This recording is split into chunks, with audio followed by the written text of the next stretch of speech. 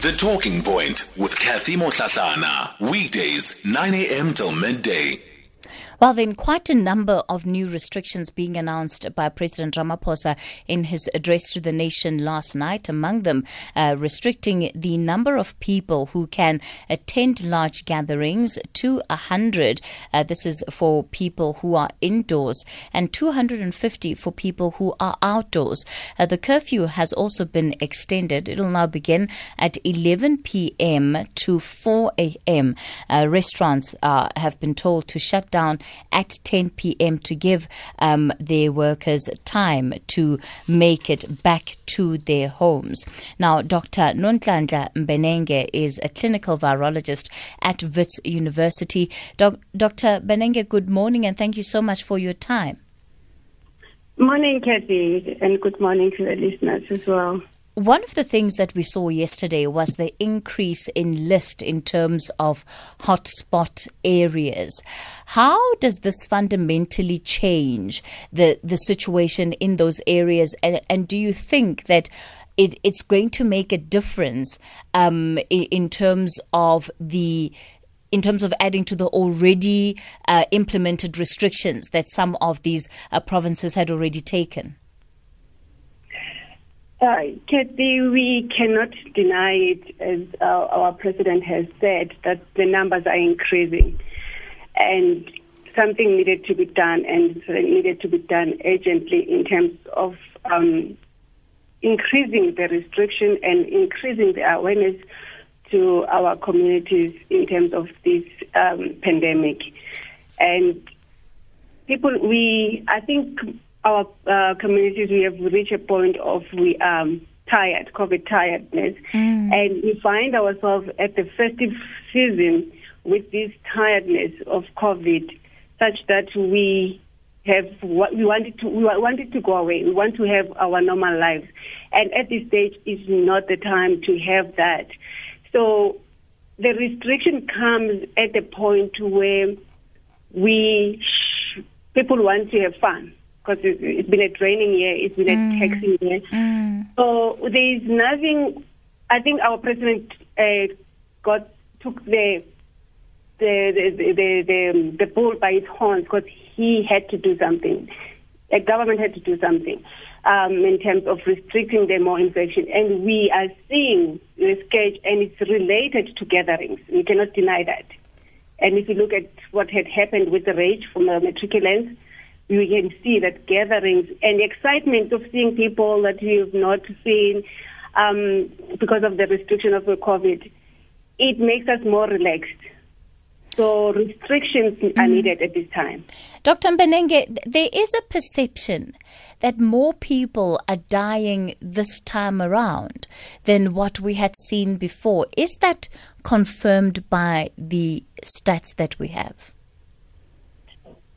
Kathy, I will not be able to confirm that at this stage in terms of the numbers.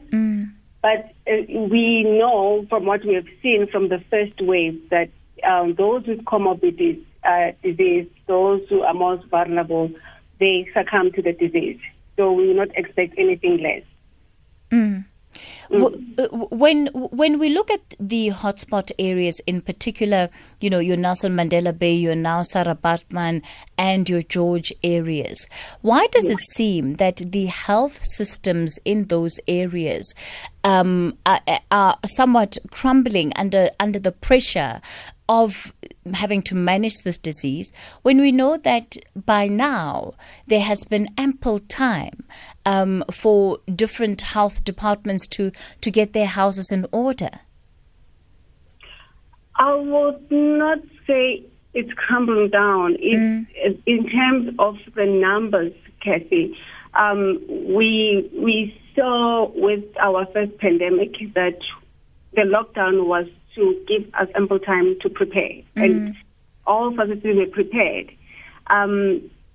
It could have been for those areas that they didn't see the in terms of the numbers as we did in the big metropolitans like Cape Town, like Joburg, the numbers.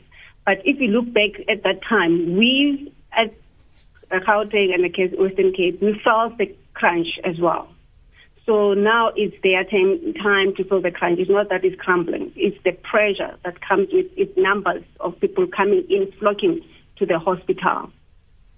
But that pressure happens at a time before there's even, an influx of travelers that one would normally see to some of these areas. And that's why I'm raising the issue of capacity. That is it a question of the health system being undercapacitated, or are the numbers, did the numbers simply rise at such a rapid rate that the response was not able to keep up?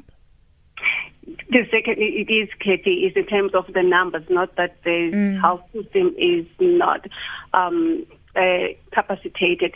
The government has tried in almost all provinces to capacitate, but I think we didn't expect it at that rate. It had happened in the Eastern Cape, and I think we moved our balls out of the Eastern Cape because we focus on the big provinces that were affected at the time point.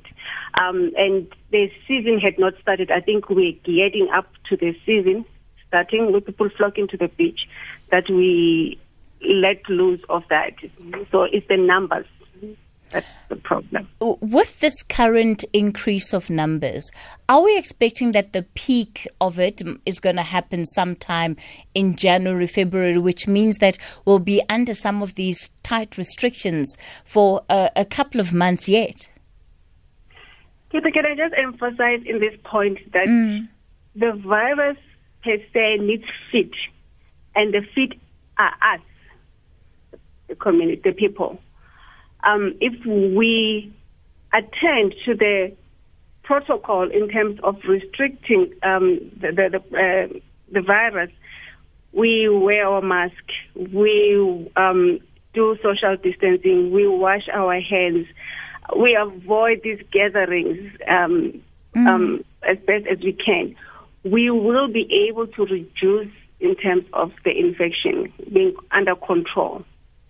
The fear is the worry is getting the numbers out of control, and that's the fear of having the second wave being more severe than the first because of that.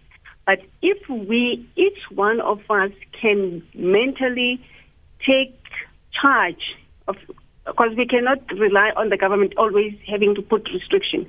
We need to be cognizant that this disease, this virus needs us to fuel it. So if we do our part, we will be able to control it. And that's what is needed at this point in time. All right. Dr. Nonhlanhla Mbenenge is a clinical virologist at Wits University. After the break, then, we'll talk about these changes that we need to make in terms of how we'll be spending our festive season. And let's talk about the masks issue. Why is there such a reluctance for people to actually put on masks and put them on properly and put them on when they need to be put on? 011 714 2006. It's just after 9:30. Kanyisile Manyoni has your latest news headlines.